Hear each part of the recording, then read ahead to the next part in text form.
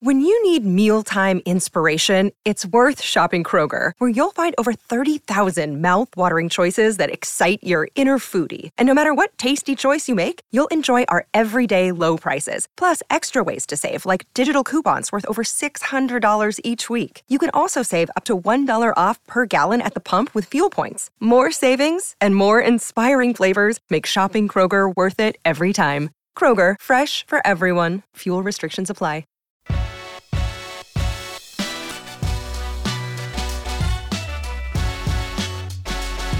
Coffee and Cream on Hail Varsity Radio with Andrew Rogers and Damon Benning. To within 3 is Western Kentucky, but Davis hits another 3!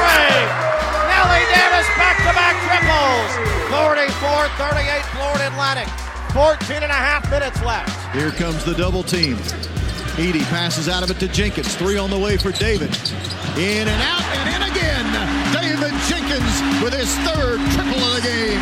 Armstrong looks for the inbounds baseline left of the basket. Has nobody to go to. Gets it in the corner. Daniels just throws it up off the rim. Rebound taken by Dixon at the buzzer. He won't get it. Providence wins the game.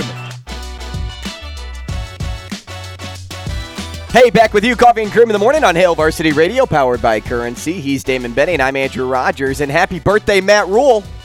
It's Matt Rule's birthday, the big boss over at Nebraska. Is he the big boss? Kind of. I did say boss. He said I'm old. Get out of here. Matt Rule, happy He's younger birthday. than me. What's he, like 38? I think he's 46. I feel like I guess Penguin? 38 because all of his coaches are about the same age, too. Before we move forward with Aaron Torres, we are looking to get him on the line right now. I want to take a moment to tell you about Dingman's 47. Collision Center. What's that? 47. 47. Oh, that's his age. No, they've been in business for 25 years, DB. 25. Yeah. I Rue down. I meant 72 minus 47. Oh. Why are we doing math? Because it's 25. Okay. I think. I got to ask Jamie. He's my math. Let's get back to consultant. Dingman's here for a moment. They are family-owned, family-run local business here to work on your car and treat you, the customer, like royalty. And not only that, they treat other charitable organizations in town like royalty too. They have a give back program where you literally get to choose who you want to donate to after you take your car to Dingman's. It's a fantastic it's a fantastic way to stay involved with charitable organizations, but also for you to feel like you're doing something as well by taking your car to Dingman's. It's kind of it's a great formula for success. They work on all makes and models from Ford to Teslas, 4 locations throughout the metro area, along with that standalone mechanical shop at 120th and Maple. If you need help, go to Dingman's, dingmans.com. Let's get to Aaron Torres now. He's on line 1. Aaron, good morning. Good morning, fellas. How we doing? AT, what's up, buddy? Not much. How we doing? I'm good. I got to ask, man, because I follow you on IG religiously. When are we bringing back hoodie, AT? I did the picks for years, and the picks got cold, and so first I went hoodless AT, and listen, I could. Guys, hold on. I can barely hear myself, or I'm hearing a crazy pushback. Like when I call, maybe Shane, can maybe we you help guys him can with call me that back. echo? I'm sorry to do this live on air. Yeah, that's maybe right. You guys can call me back. Yep, AT, we'll give you a call right back. Shane, see if we can grab him again. He's working with Betfred too. He's fantastic on Instagram, and I only follow 12 people. But he's one of them. I need to Instagram? You have an Instagram? Yeah, see, that's the thing. I don't do IG. I don't do it at all. So how do you follow him? You made an account and you follow 12 people? So I made an account when my kids were under 8. That's how old it is. Really? Yeah, That's I don't use IG at all. Not even remotely. Is it really that old? I don't know. What do I look like? Social media maven? You said under 8. It's more yours, John. You put a label. 2010, 12 years old. Is that Yeah. under 8? Yeah. So yes, Caleb would have been 5. That's right. Unbelievable. Yeah, he was not 8 because he was 2005. That was his birth year. Yeah. Right there. Man, What? I feel old, and I'm much younger than everybody else in this room. I am, and I'm kind of offended because Coach Rule said he feels old. He's 1 year younger than me. I'm old. Well, you feel old. That doesn't mean he can't feel old. It's all relative. That probably wouldn't work in a. So if you say you feel old, Yeah. and Matt Rule says he feels old, why can't you both just feel old?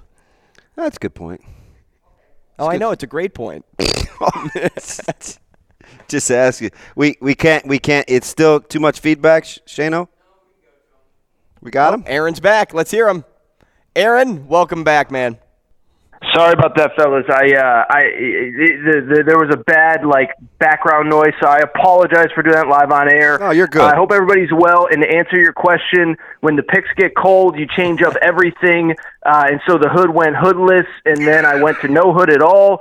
And I'm still trying to get back on track. I had a really good year a few years ago, and picks have been a little cold, but we'll see. We'll see, Andrew. We'll see. Hey, so it's interesting though, AT, because it's so topsy-turvy. Like we just saw last night, Texas Tech erases a 21-point deficit. Baylor finishes darn near right at the number. I think that was 4.5. How much of it has to do with the fact that Vegas is better too? Texas Tech was favored last night. I know. Right? No, it's crazy. And, what I would say, too, is I think because there's so much parity, from a gambling perspective, I think because there's so much parity, I don't ever remember for gamblers out there, I don't ever remember numbers moving the way that they have, because I think Vegas is mispegging them. There was, the Big 12 SEC Challenge was this weekend, and there were a few really good games. And I mean, just as an example, right? Kansas opens as a 1-point favorite against Kentucky. It's bet all the way to Kentucky minus 2.5, and then by tip-off, it's about a pick 'em. Tennessee opened as a 7.5-point favorite. It was bet down to about 5 by the time of tip-off on Saturday night. So I think what we're seeing, and listen, guys, anyone who's followed me has heard me say this, but I think most years when people say that the sport is wide open, I think that the narrative is largely not true. I think that for the most part, most years you can probably whittle it down to about 4 to 6 teams that can realistically win it every single year. This year, though, guys, it is legitimately wide open, where even the teams like Purdue, like Alabama, like Houston, I think have pretty big flaws. It's going to make for a great NCAA tournament, but in terms of trying to figure these teams out on a game-by-game basis in the regular season, it definitely makes things much, much tougher. We're speaking with Aaron Torres, Fox Sports Radio host Aaron Torres with an underscore in the middle on Twitter. You mentioned the NCAA tournament. Stay right there, because this is something that always intrigues me at this point in the year. When you look at surprises, there's always one team every year come March. Last year it was St. Peter's. The year before that it was Oral Roberts. With being just over a month away before the start of conference tournament play, who would you currently say is your so-called favorite team to watch when it comes to making a deep run in the tournament? Well, I don't think it's it's a surprise. First of all, I'll say right in your guys' backyard, I think Creighton, and I said this the other day after they beat Xavier, I think they're going to be completely misseeded. And, I saw them on their trip out to Vegas this back in December, where, first of all, they played a brutal schedule. I mean, you guys know, but they went straight from Maui to Austin, 3 games in Maui to Austin. They come home for 1 game, and then they go out to Vegas for 2 games, and then they have their Big East tournament Big East opener on the road. So, I mean, you have a 7-8 game stretch that's just brutal, but you lose 6 in a row, 4 of them without Ryan Kalkbrenner, so the record doesn't look good, but I think they're playing like a top 15 team in the country right now, so they're one that's not ranked, and they probably shouldn't be ranked, but, I said it the other day, I think they'll probably end up in that 6, 7, 8 range and just be a team that absolutely nobody wants to play. And then, it's a team that I know they're in the top 10 right now, so it's hard to be like, they're going to make a surprise run. But, I do think Kansas State, I think because it's a first-year head coach, because it's a bunch of players who weren't there, I think people kind of have hesitations about them. I actually feel like it's the opposite. They have two, I think, really bona fide stars in Marquise Noel and Keontae Johnson, two guys that can get you a basket when you need it, something that in March, there's just going to be moments where you just need a player to take over, and they have two guys that can do that. And they do have players themselves on that roster with tournament experience. Desi Sills was part of Arkansas's Elite Eight team. Keontae Johnson has played tournament games before. So I know, nobody, you can't call a top 10 team a surprise team or a dark horse team or whatever, but I do think there's something to them being, they're a great regular season story, but can they do it in March? First-year head coach. Sometimes those teams flame out. I don't think Kansas State is built like that. Let me ask you along those lines of maybe an off-the-radar team, because I think they're overvalued, and the Penny Hardaway factor sometimes reigns supreme with how he's recruited. But this year, I actually think they're kind of flying under the radar. The metrics don't always love them, but Kendrick Davis is arguably the best player in the country. Not enough hoop heads talk about, especially when I watch all the hype with Mitchell last night in Texas. I'm like, he's not even the best freshman on the floor. But that's neither here nor there. Let me stay right there with Memphis. Is this finally a year where because we've been burned, they're not getting kind of their due, or is this a team that you still think is built on flaws? Well, no, I actually agree with you on them. And it's been talked about, if you watch Memphis at all, like what I'm about to say is not a unique or original take, but, Penny Hardaway, when he first got to Memphis, he said NBA background, we're going to be almost like an NBA, minor league team, kind of like what Kentucky's done, what Duke has done, all that. And then he realized, hey, it's really hard to get 18-year-olds to play at the highest level. It's really hard. Obviously when you have elite recruits, there's a lot of noise around them, whether it's NBA draft stuff, whether it's agents, whether it's handlers, whether it's whatever.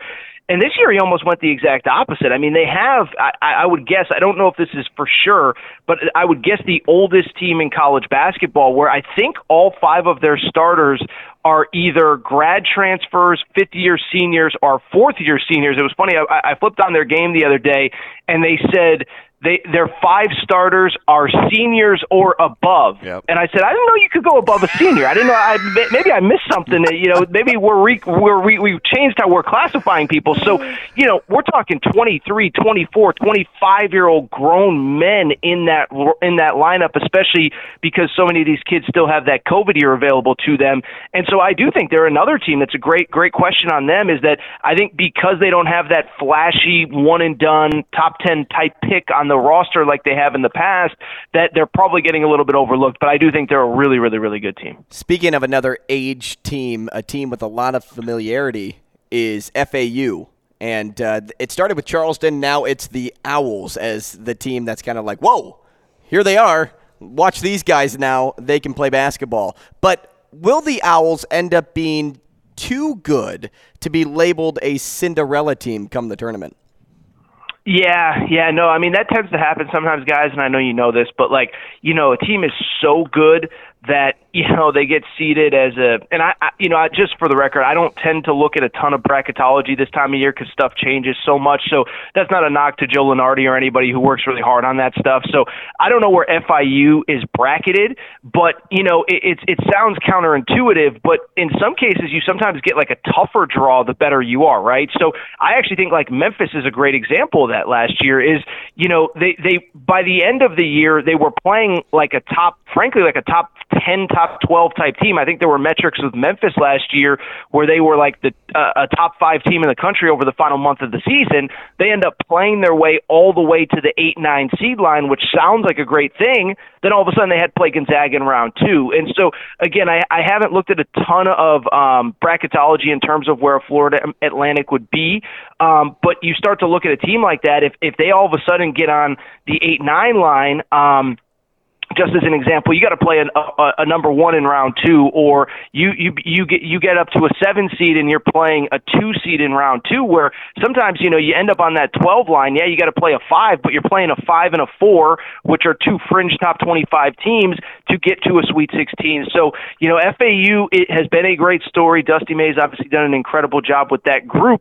But to your guys' point, I think it's a great question. Is sometimes you can be too good for your own good during the regular season. and I'll be curious to see if that's reflected when the bracket ultimately comes out here in a couple weeks. Aaron, let me ask you about a team who the metrics like, even though they're only 6-3 against quad one teams. They're led by a freshman, and I'll get your thoughts on Brandon Miller here in a second. And maybe it's me, so I'm willing to have you talk me through this. Their style of play lowers my trust level, even though the numbers say they got a chance to be pretty good.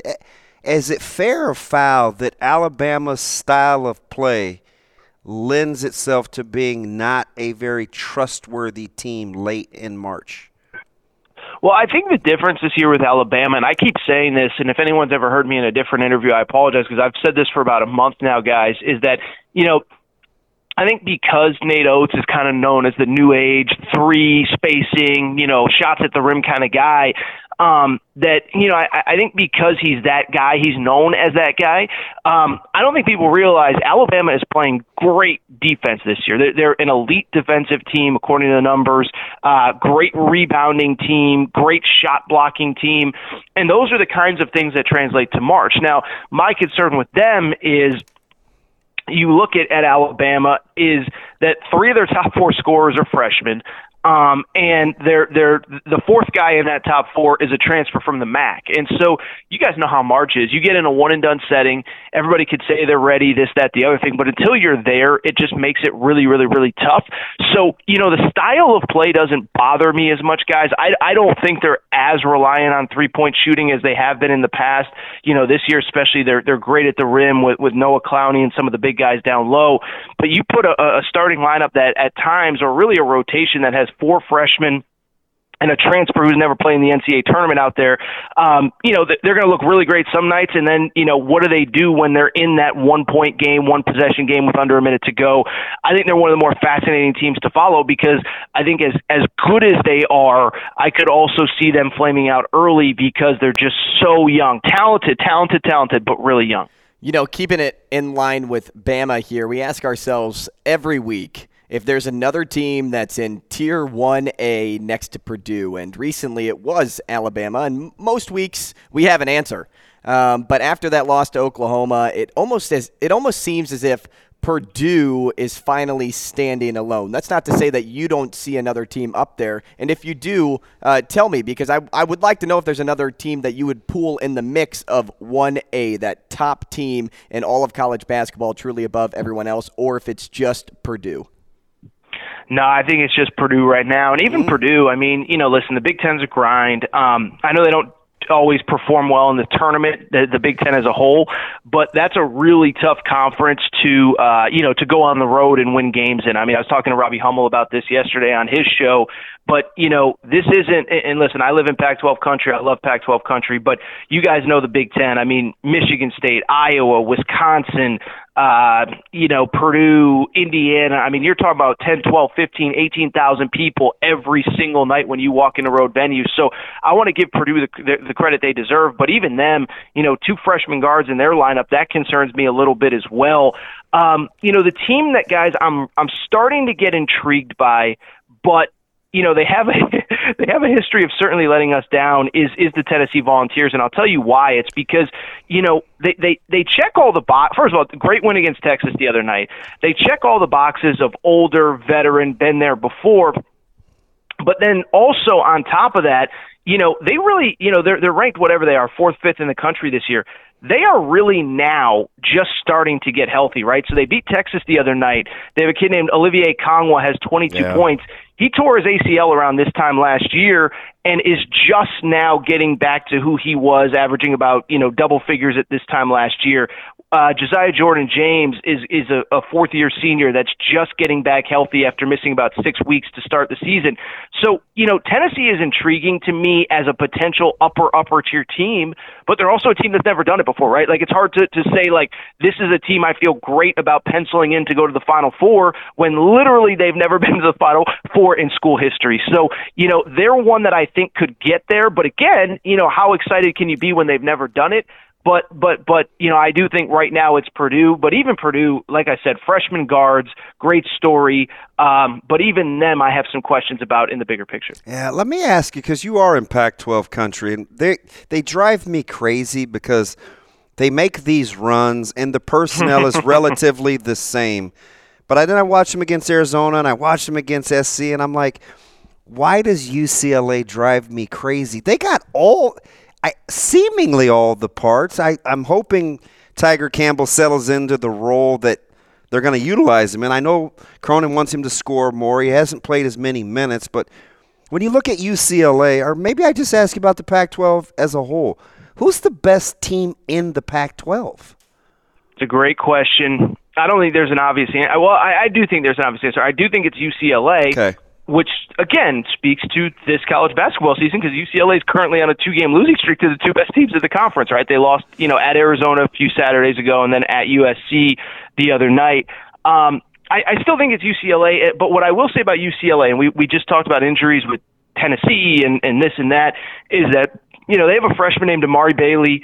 I think he's kind of important to what they do because, they have guys that can get the job done kind of in the half court and in the flow of a game. But again, it comes down to sometimes in March you just need a guy that can go get you a basket. And I still think he's that kid that can do that, Amari Bailey, the freshman who's been kind of in and out of the lineup. And so I'm still a believer in them. They're another one that check a lot of boxes, veteran team, guys that have obviously had tournament success. You mentioned Tiger Campbell is a veteran guard who's just been in so many big games. Jaime Jaquez has been in so many big games. But I do worry about, I do just want to see them get healthy before I get too excited. And then also they kind of got to start winning some of these games, right? I mean, they obviously, they lost, they're probably their two biggest out-of-conference games. And as I said, they've lost their two biggest in-conference games so far this year. But they're one that's very intriguing to me. I would say I actually think Arizona is a little bit more frustrating to me because they're another one. They can go on a 14-0 run and look like the best team in the country, and then all of a sudden you look up and it's a 2-point game, against Washington State or Oregon or something with 2 minutes to go. So I think the Pac-12, I think there's a lot of question marks there. But I would also say, and I think it's the theme of the conversation, guys, I think there's a lot of question marks basically across all of college basketball right now. Got about 2.5 minutes here, Aaron. I want to ask you about a team in the Big East not named Creighton, because Creighton started the year as the preseason favorite, and then they kind of dropped off. But then there was a team that was at the bottom of the pack to start the year, and they've just been continuing to rise over and over and over again this year, and that's Marquette. They were preseason ranked 9th. Finishing 9th in the Big East, and now what are they, like 14th in the nation? Offensive machine. The big knock on them was they lost their key leading scorers from last year coming into this year. But what is it about this team that makes them so special, so good this year? You guys are asking a lot of great questions, and they're one of my just favorite teams to just watch in general. Listen, guys, it's cliche, and if you hear people talk about college basketball and Marquette specifically, but, Shaka Smart goes to Texas, and, he had great success at VCU, goes to Texas, and listen, guys, I know you guys talk a lot of football. We know it's a little different in Texas. There's a lot of cooks in the kitchen. There's a lot of people that maybe don't have a ton of experience running a program telling you how you should be running your program. And so, he kind of was essentially forced out of there. He wasn't fired, but he kind of actively just kind of looked for another job. And I just think he got a fresh start where he's able to do it his way, sign the guys that he wants to sign, play the style that he wants to play, and they're just fully bought in, and they play so hard on both ends of the court. I think I said this, but they're one of my favorite teams to just watch in general. And they're not filled with 5 stars, but they put so much pressure on you defensively, so much pressure on you when they have the ball offensively. And they're one that I'm really, really intrigued by because, last year they got off to a really hot start, and then by this time they started to flame out a little bit. They're one that, maybe isn't on the radar of people right now, but would it surprise me if they ended up as a 2 or a 3 seed and making a deep run? It wouldn't. Again, I just want to see it because last year they kind of were on a similar trajectory and flamed out, but they're one of the best stories, and I think what it comes down to is, the cliche in college sports of having the right coach and a bunch of guys that believe in what he wants to do as a head coach. Everybody's aligned in that program. Aaron, we appreciate it, man. Thanks so much. We need to talk again soon. No problem, fellas. Thank you, guys. Thank you for your patience. Sorry about the technical difficulties early, but excited about it. Hey, thanks for working with us. We appreciate you. Scott Ritchie up next.